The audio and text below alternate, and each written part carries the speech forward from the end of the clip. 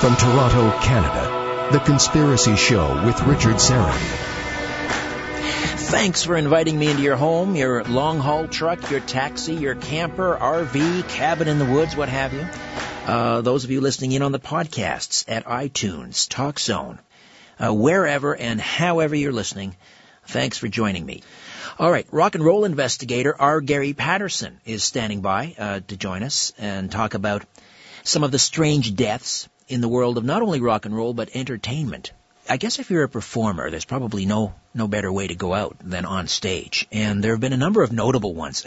One of the things that sort of inspired me to do this show with, with Gary, is I saw the producers, the film, a couple of weeks ago, with Zero Mostel and Gene Wilder, and the great comedian Dick Shawn, playing a very unique twist on in the role of the Fuhrer, Adolf Hitler.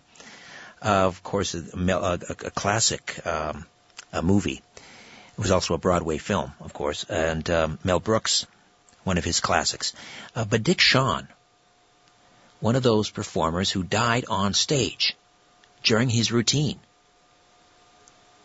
at the microphone, collapsed on stage, and of course everyone in the audience thought it was part of the act. And so he just laid there, dead, for I don't know how long, before someone finally figured out, no, this is not part of the act. But that's the way Dick Shawn, a very funny man, a brilliant comedic mind, that's the way he checked out. And there's really a long list of performers that have gone that way. And so we'll get into some of these unusual deaths, not only in the world of rock, but also in entertainment in general. R. Gary Patterson will be with us in just a few moments. If you missed the announcement, great news for those of you who are fans of the Conspiracy Show with Richard Serra television program. We are back on for Season 4.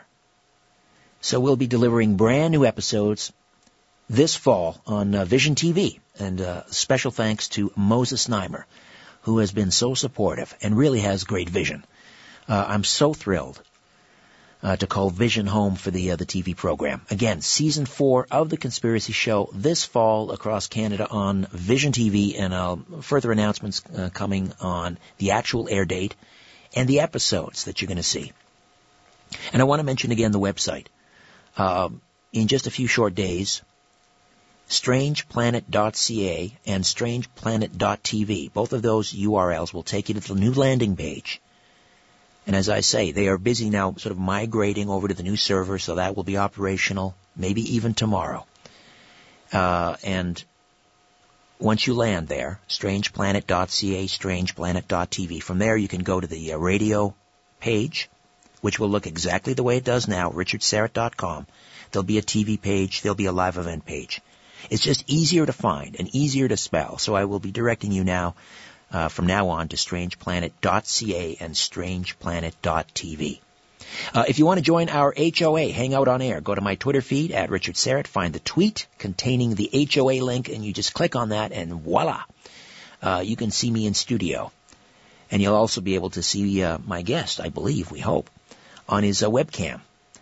Down in Knoxville, Tennessee, and that would be our good friend R. Gary Patterson, who is a native Tennessean, and he has a passion for rock and roll.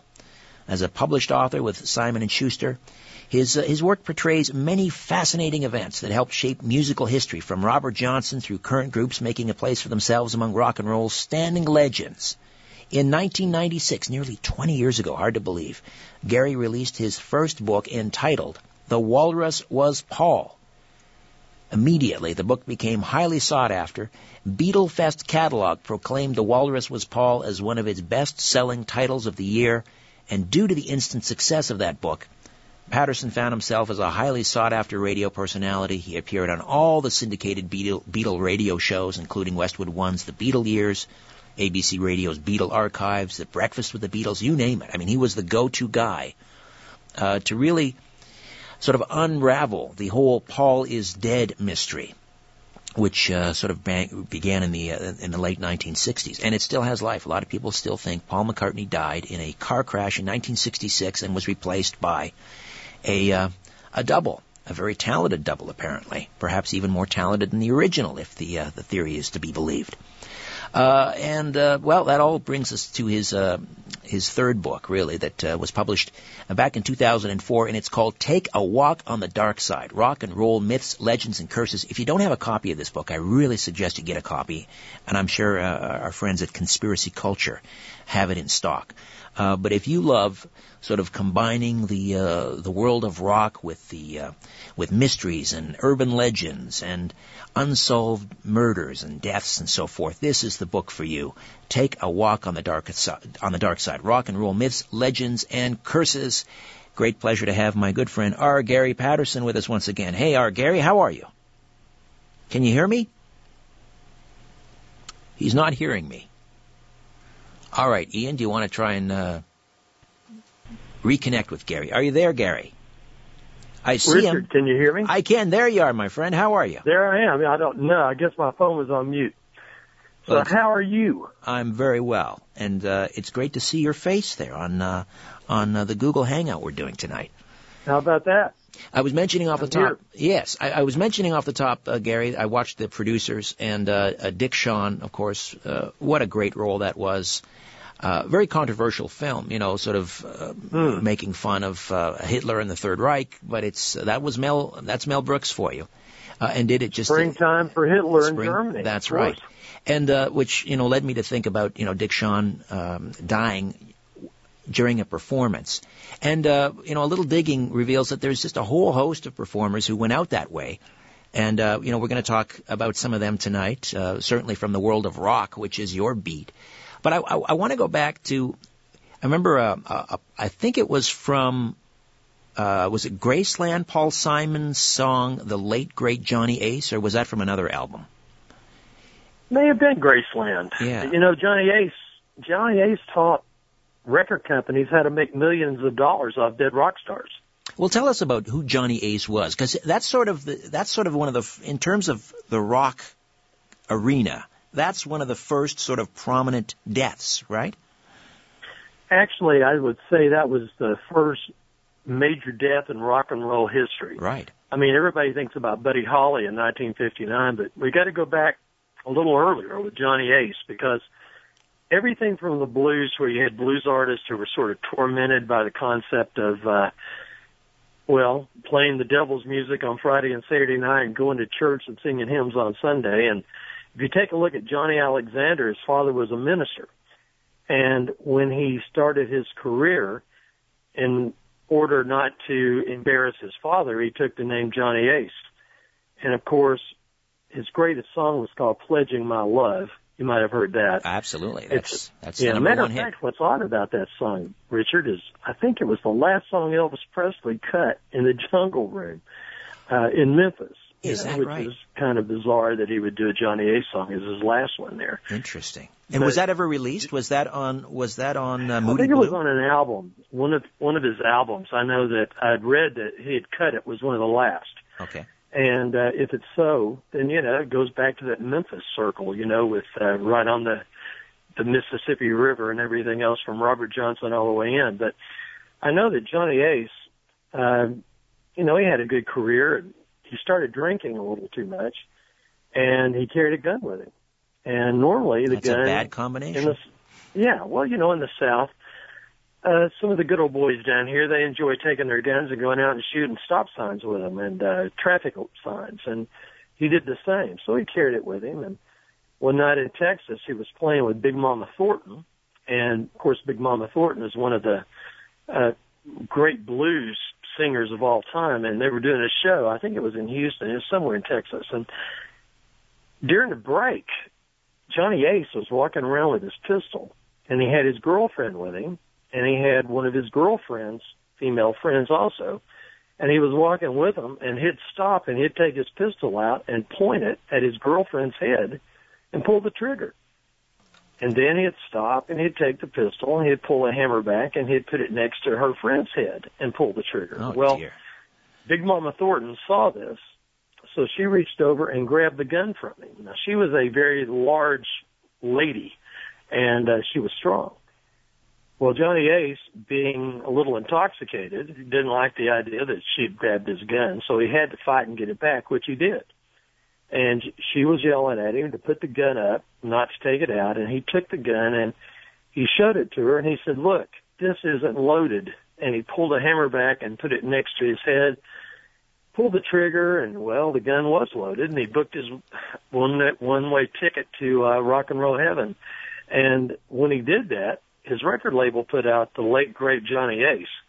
And that's why, well, Paul Simon was talking about, was the idea, you know, that when he heard that Johnny Ace died, he had to go out and buy his greatest hits. And isn't that the way we are? I mean, we listen to artists all the time on the radio, and we think, well, how great that is. And then what we do is we go out, and if something happens, we want to buy everything to reminisce about that artist. So I guess the record labels were shown that if you're a dead artist, you can make much more money and for the label, because they never run out. And it's like Jimi Hendrix said. He said, "It's funny how people love the dead. Once you're dead, you're made for life." And I'm guessing that very little of that money made its way to Johnny Alexander's estate. I would say you'd be right. So a double tragedy. Yeah, he had a slew of hits. But really, I mean, we call him sort of the first famous dead rock star, but he sort of preceded rock because he died in 1954. So I guess he'd be more of a kind of a rhythm and blues artist. However, here we are, pledging my love, Johnny Ace. Our Gary Patterson is with us here on The Conspiracy Show, and we are talking about, it's kind of a macabre topic, but it's performers, entertainers, rock and rollers who died on stage. Back with more of our conversation right after this. You're listening to The Conspiracy Show. My name is Richard Serrett. Exploring theories, uncovering facts, and offering a different view of the universe. This is The Conspiracy Show with Richard Serrett. Rock and roll investigator R. Gary Patterson is with us live from Knoxville, Tennessee, and he, the author of Take a Walk on the Dark Side, and this is really, it stands up. I mean, this is for me just absolutely essential to have a copy of this book. Gary, you must have enough stories to fill several other volumes in this category. Are you still collecting these stories? I'm still collecting them. Actually, I'm working on my next book. Can you hear me? I can. All right. Okay, good. Can you tell me what it's about?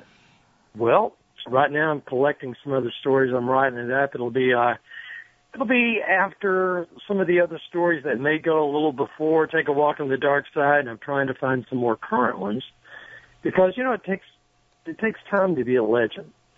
And, you know, if you're a new group, you might have some tragedy, but normally I like that Twilight Zone twist to everything. Absolutely. You know? And I just don't want to write a book about, I don't know, obituaries or, you know, farewells to great artists. I mean, that's not my thing. I prefer something that's sort of twisted. I remember watching The Twilight Zone when I was little, and I always liked that twisted ending. And in rock and roll, you have a lot of stories like that, like what we're talking about tonight has a number of twists. Before we get back to some rock and rollers, I just wanted to share sort of outside that field, and comedian Harry Einstein. Now, he was the father of Albert Brooks. Now, Albert Brooks, we're all familiar with Albert. He died. Harry Einstein died while performing. It was at the Friars Club, and they were roasting Lucille Ball and Desi Arnaz. And this is, I guess this is back in the late 50s. Now get this. When Harry Einstein died, he collapsed onto Milton Berle. Wow. Oh, my gosh. And there was someone else who died on the Dick Cavett show, wasn't there? That's right. This is kind of ironic because he was a longevity expert. He was, let me see. I'm trying to remember his name, but yeah, he had a heart attack right there on the show. But I don't know that the episode ever aired. No, they didn't air the show because the other guest kept looking at Dick Cavett and whispering, "There's something bad wrong here." And, of course, he'd noticed the guy had expired on the air, so they never ran it. The show was never put on. His name was Jerome Rodale. And this was the guy that was quoted as saying, "I'm going to live to be 100 unless I'm run over by a sugar-crazed taxi driver." And then he was a guest on Cavett Show at the age of 72, and he had a heart attack right there on the program. Now, I mean, how odd is that? Yeah, there's irony, and obviously, any death diminishes us all. But, it's fascinating how some of these people go. Now, I wanted to talk about the combination of, rock and rollers and electricity. There have been a number of rock and rollers who have died via electrocution. Now, I don't know that they necessarily died on stage performing, but they were at least playing when they died. It may have been in a home studio, or elsewhere, but they died while playing or practicing. And one that comes to mind is Les Harvey. And I don't know a lot about the Stone Crows. This was a Glasgow rock band. What can you tell us about Les Harvey and Stone the Crows? Stone the Crows with Maggie May, I think, was the lead vocalist. And, the band was emerging. One of my favorite performers from Stone the Crows was James Dewar. And if you're familiar with that name, he was the bass player and singer for Robin Trower on the first few albums and had a very unique voice. But one thing that you have to remember if you're a rock star and you're playing live is do not stand in standing water. Oh, dear. And do not have your hands wet when you go up to a microphone stand, because if the microphone polarity is different, let me tell you, I've played in rock bands, and when my lips would touch a microphone and I had my guitar in my hand and a cable going back to my amp, and it was not, but the polarity was different, I would shoot a blue spark about a foot from my mouth to the mic, and it would just, it was terrible. And I wasn't standing in water. Of course, I never would have stood in water, but that's what happened. Electrocuted on stage. And I know that Stone the Crows, they did attempt to go on with Jimmy McCullough. And if you remember Jimmy, he was a guitar player for Paul McCartney. And I believe he was also in the Small Faces for a while, wasn't he? He was. And actually, his big band was Thunderclap Newman. Right. Something in the air. But I remember, if you ever heard the song Junior's Farm, there's a line where Paul McCartney sings, "Take me down, Jimmy," and then McCullough did the guitar part. Now, I think that's great. And, just to think that the band decided they'd lost their heart and they couldn't go on, even if they had McCullough. I think they cut one more album. But I also have a good friend. His name is Leo Lyons, who plays 10 Years After. Still plays in 10 Years After. Right. And I did an interview with him a few years ago that you've heard. But one of the things about Leo, he was talking about playing at Woodstock. And 10 Years After went on right after the heavy rains. And he said that when he was playing on stage, the stage was just soaking wet. And he would look at the electrical cables and he could see them arcing. Oh, dear. Seeing the power shoot. And he's on stage. And they were all afraid they were about to be electrocuted. He told me that's why they played so fast when I'm going home, so they could get through faster. That's around the time, if you listen to the Woodstock album, you'll hear, I don't know if it was Wavy Gravy or someone making the announcement, because the winds were picking up and the rain was coming down, and they were saying, "Stay away from the towers, stay away from the towers." So that's when 10 Years After were on stage. Yeah, right then. And it was at night, and they did the show. And, of course, Leo told me that as soon as they got off the helicopter, that Pete Townsend came running over saying, "Don't eat anything, don't drink anything. They've got acid and everything." So at the end of the performance of 10 Years After Woodstock, somebody puts a watermelon on stage. And Alvin Lee picks the watermelon up, puts it over his shoulder, and carries it off. And I said, "Did you eat the watermelon?" He said, "Oh, no, we didn't eat the watermelon." So, you're sitting here and you're thinking, you know that you can be electrocuted. Now, today, you have wireless transmitters that you can put on your guitars, and you don't have that cable that's holding you into your amp, so that helps some. But, I have seen performers that I've been playing in concerts, and I've seen performers knocked out on stage, but the polarity of the mics, And I've seen a lightning strike that knocked out about 4 or 5 people off the stage. So if it's raining, you don't need to be doing a concert. And I'd say it'd be bad in the crowd as well. Absolutely. Yeah, it's a deadly combination. And it claimed another, and that would be Keith Relf of the Yardbirds, died from electrocution. Now, was he on stage or was he practicing, or what happened there? There is an urban legend about Keith Relf. And first of all, you got to remember that he is the man who founded the Yardbirds, and he was the one to entice Eric Clapton to come in and play. So you had Clapton, Keith Relf, Jim McCarty on drums, Paul Samuel Smith on bass, and then you had Chris Strazia on rhythm guitar. And if you know the story, when you hear the song For Your Love, Eric Clapton quit. That was the only song he played on that album, because, he was a blues purist, and he didn't like the pop direction the Yardbirds are going in. So what he wanted to do was simply start another band and leave the Yardbirds, which he did. And, of course, Jeff Beck came in. And I got to tell you, Richard, and you may know this too, that Jeff Beck did a heck of a lot more for the Yardbirds than Eric Clapton could have ever done. I mean, if Clapton had stayed, the Yardbirds, to me, would have been like John Mayall and the Bluesbreakers. Right. But the unique guitar sounds of Jeff Beck actually drove the psychedelic age. And then, of course, they had another guy named Jimmy Page who played with them as well. And that's an excellent point. I'd never thought of that. I mean, it's not that you're diminishing Clapton as a guitarist. It's just in terms of what the Yardbirds ended up being and what we know the Yardbirds, and, of course, they give birth to Led Zeppelin. That would have all changed had Clapton stuck with the band. It would have. It's something I think about because I noticed that you played as a bumper song, Heart Full of Soul. Sure, one of their classics. Yeah, great one, and that's with Jeff Beck. And when I listen to Heart Full of Soul for that tone that he has, and I listen to Over, Under, Sideways, Down, and one of my favorites is Shapes of Things, because Jeff Beck just totally took the guitar in a whole new direction. But I also think that Keith Relf may have gotten tired of being in a band that had 3 guitar gods. And yeah, he's the odd man out. Yeah, and, I think he wanted to play a little softer music because after he left the Yardbirds, and I know he had some health issues too.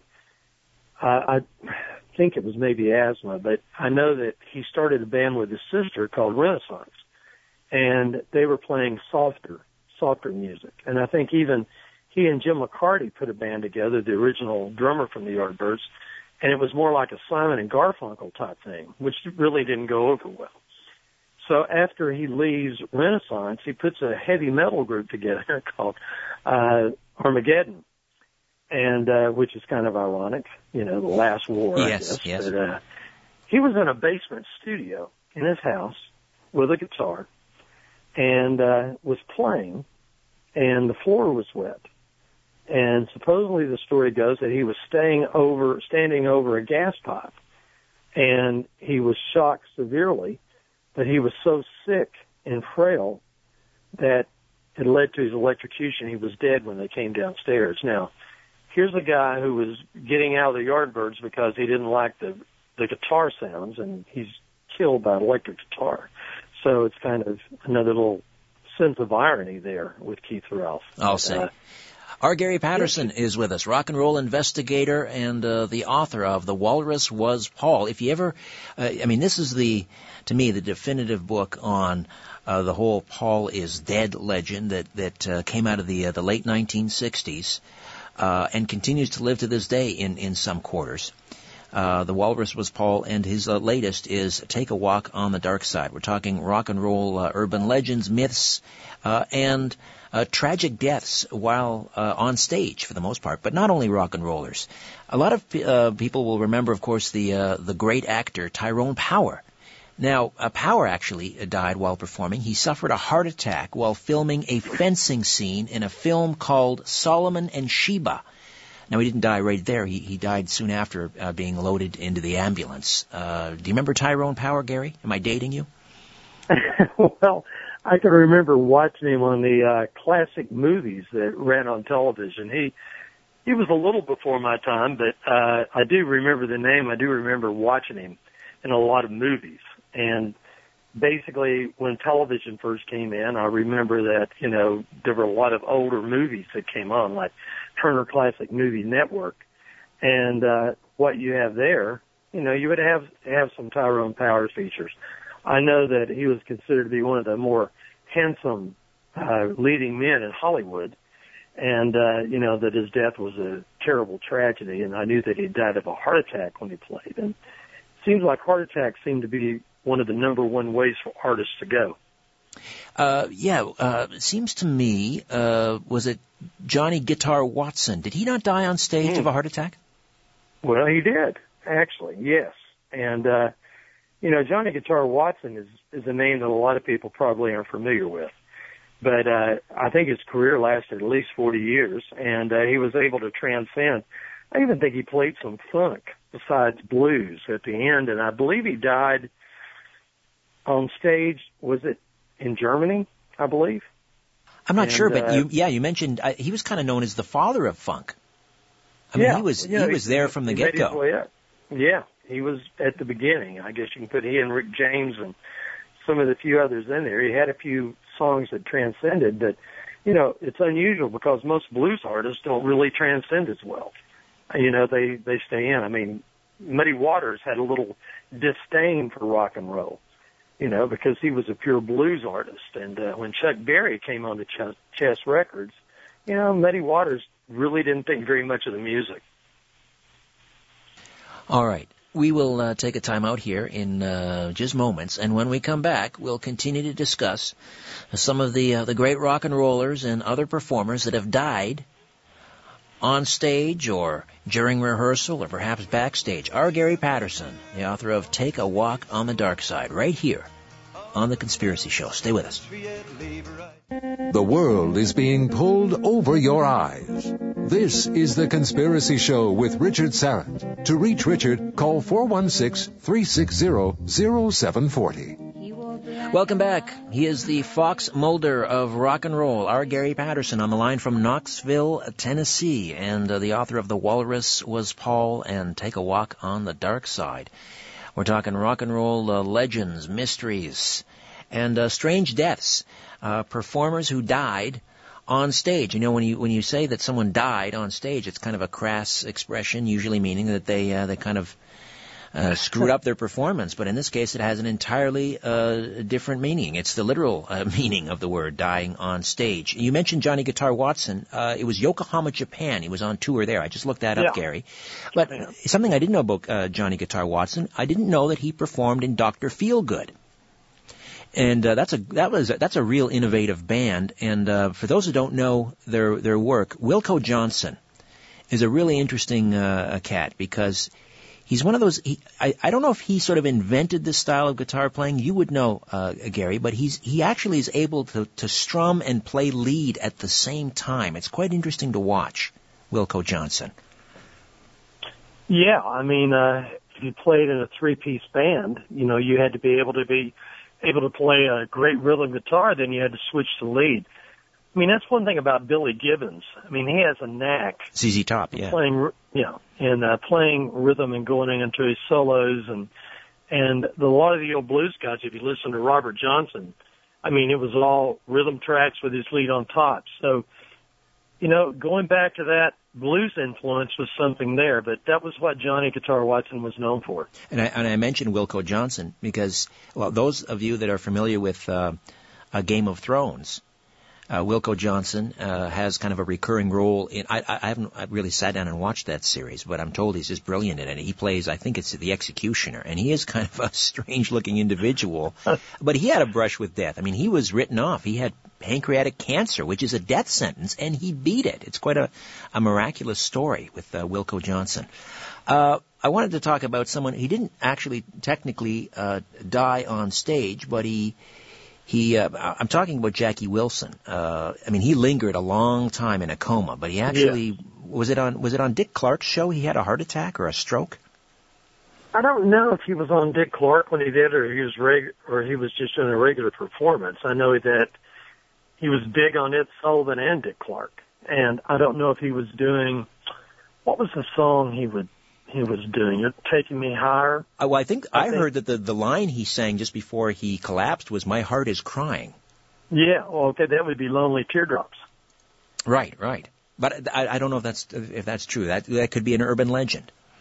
Well, I love urban legends, and we talked about Keith Ralph. There was a story that went along a long time ago that he died in his bathtub, that he was taking a bath playing his electric guitar. Now, that's terrible, but that's not true. But, it was actually everywhere. You went on the internet, you looked at Keith Ralph, you heard the bit about the bathtub. So that was sad. And, but still being electrocuted in your wet basement, playing the guitar, you got to stay away from water. He should have known better, And of course, I can agree that if his health was that bad, it probably helped bring his approaching death there. But Jackie Wilson, what a voice. And the dance moves that Jackie Wilson had at the Apollo, Michael Jackson copied everything he did. Interesting. Well, so did Elvis. Everybody watched Jackie Wilson to get the moves. And if you've never seen Jackie Wilson, you need to go to YouTube and check out some of his early performances on Ed Sullivan and Dick Clark to see the way he moved. He was a fabulous performer. And he languished in a vegetative state for something like 10 years before he finally died, didn't he? Yeah, that's what's sad. It's a long time.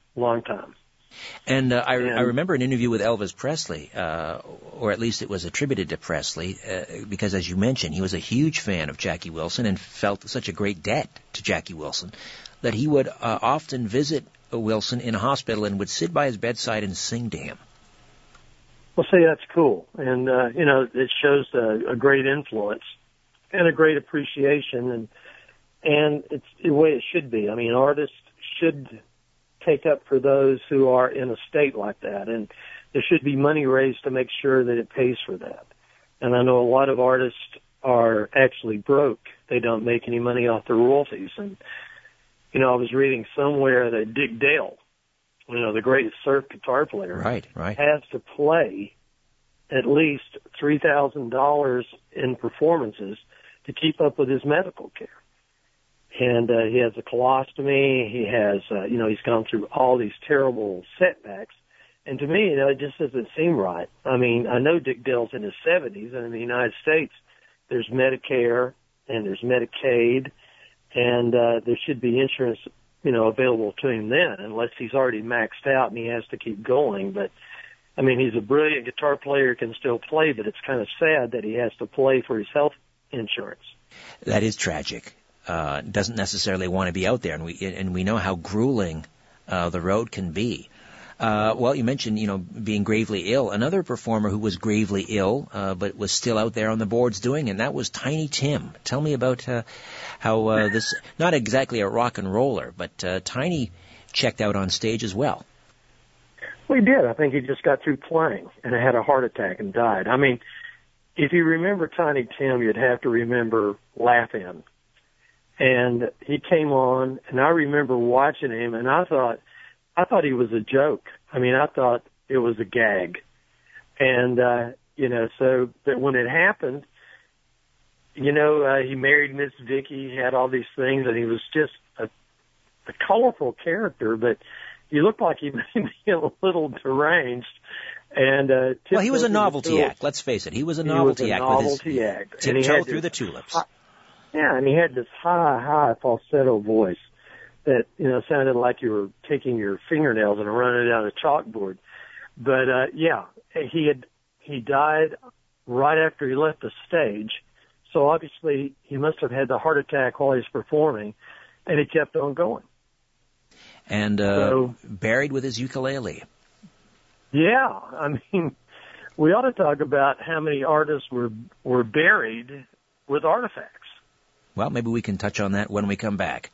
R. Gary Patterson, rock and roll investigator. Take a walk on the dark side. Well, we'll do more of that when we come back. Richard Serrett and The Conspiracy Show. Stay with us.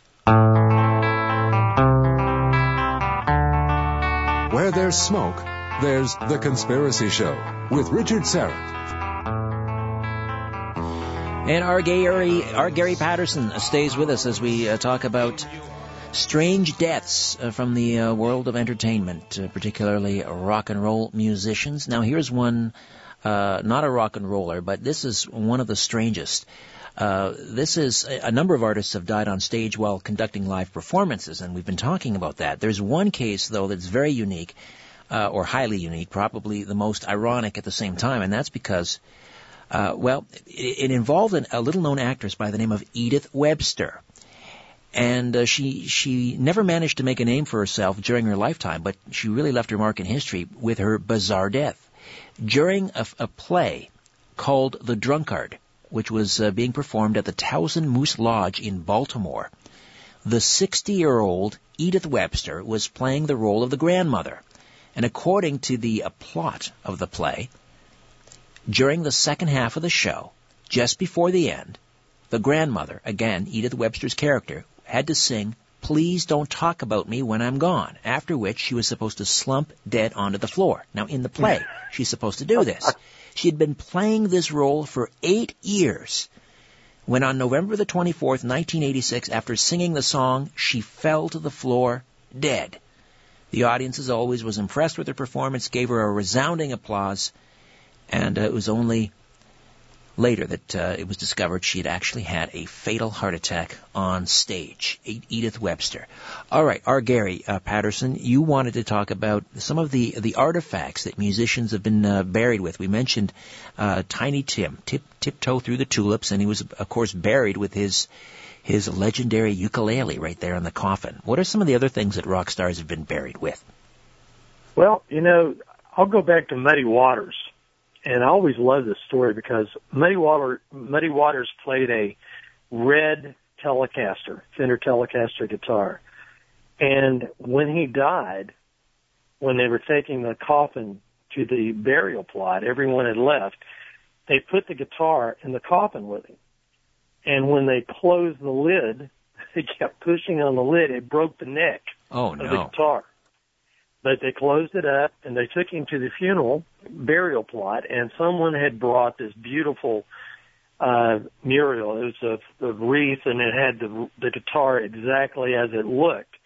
And as they were lowering the coffin into the ground, the neck broke off the floor wreath just as it had when they closed it in the coffin.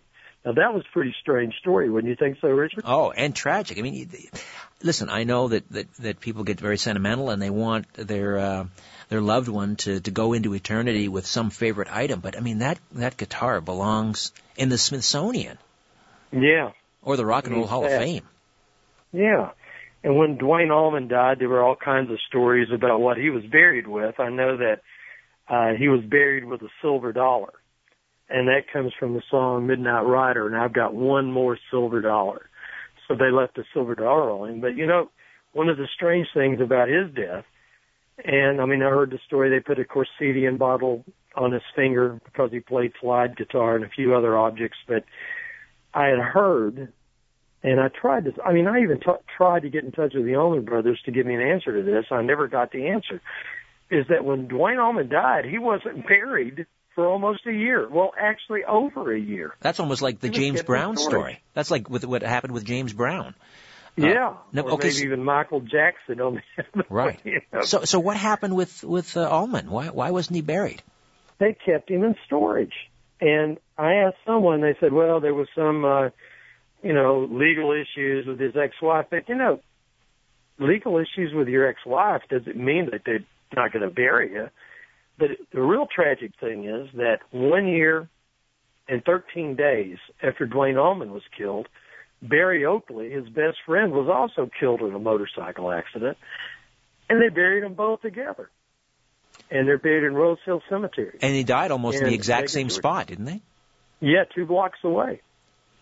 And so, they were buried together. If you look at their graves, they got a nice-looking Les Paul carved on Duane and a nice Fender bass on Barry. So, that was rather strange. And then probably to me, the strangest story was Ronnie Van Zant from Leonard Skinner. I know he was buried barefoot with a fishing pole and his Texas Hatter hat. And then, several years later, there was an attempt to break into his grave in Jacksonville, Florida. They found his coffin pulled out, and Steve Gaines, the guitar player, who had also died in a plane crash, his ashes had been spilled. And this ghoulish grave robbery, the legend has that there was a bet to see if Ronnie Van Zant was buried with his Neil Young T-shirt. I hope Neil Young will remember. A Southern man, don't need him around anyhow, right? Exactly. And, which was terrible. So I know that Judy Van Zant, his widow, had his body buried in another location and had tons of concrete placed on top of it so it wouldn't happen again. So I don't know if he was buried with his Neil Young T-shirt or not. So I guess Judy's the one who'll have to say that story. But, it's just really, you talk about collectors and you talk about breaking into the tombs of the pharaohs. Rock stars are the same. And I was told, I was flown out to L.A. to work on a documentary about Elvis was still alive. Now, I have no doubt in my mind that Elvis left the building in 1977. I know there's some who would disagree. But I was told by one of the men involved in this that he was paid, along with another man, to steal Elvis Presley's body in Memphis, and he was paid by Elvis's father, Vernon Presley, because he wanted to bury Elvis and Elvis's mother at Graceland. But you just can't bury people in your backyard. So he had to prove to the city of Memphis that they could not, safely protect his son's remains. Right. I remember that story. I think I heard it from you. That's why that happened. Right.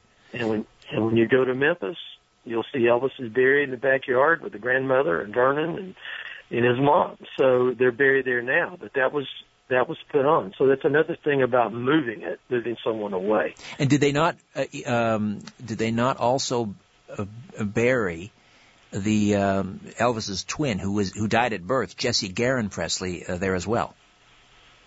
Well, I'm going to have to make a confession. I've never been to Graceland. You believe that? I don't.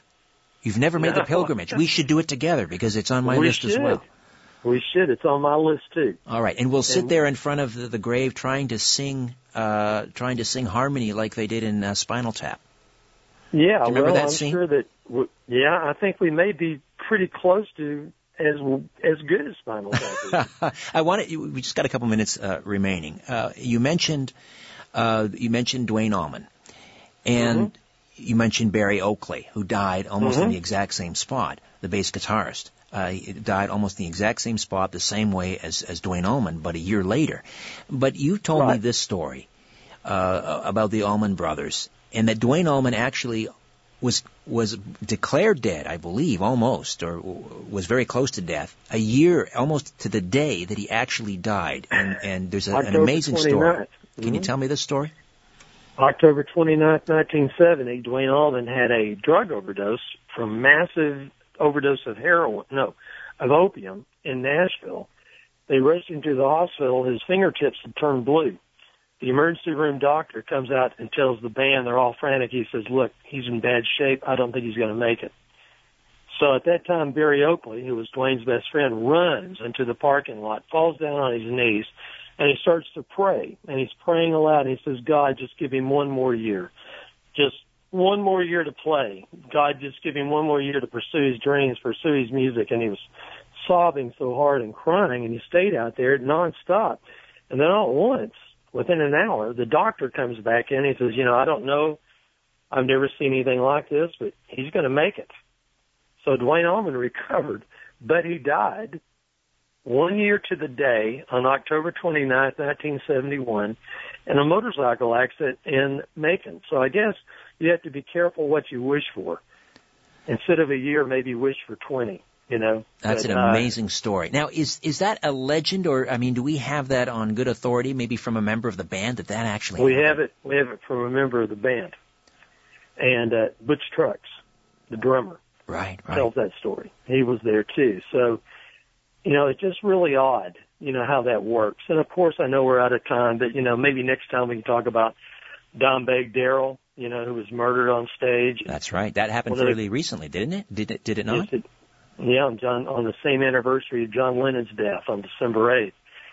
and which was just very strange. And then, of course, one of the guitarists in Great White was killed in a nightclub fire from pyrotechnics. That claimed a lot of people. Yeah, I remember. Yeah, that. Very tragic. And but it's just odd how this happens. It's like the Grim Reaper keeps his eye going, and you never know. And I think if you're an artist, sometimes at the height of your career, when you're on stage, if you're Jackie Wilson or anyone else, you put it on the line, and it's terrible that they died on stage, but their music lives forever. So, and that way they're immortal.